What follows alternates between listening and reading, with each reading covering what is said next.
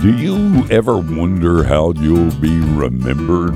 There's a story about a well-known politician who was recognized in his hometown by an old man who said to him, "Son, I've seen you a lot on TV and in the newspapers. I reckon you've done well for yourself."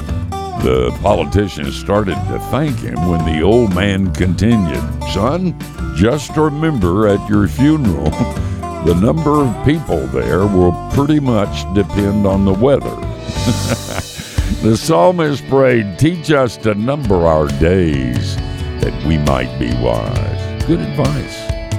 Spend a good deal of time with those who will come to your funeral, even if it rains. I'm Steve Brown. You think about that. Share what you just heard with a friend.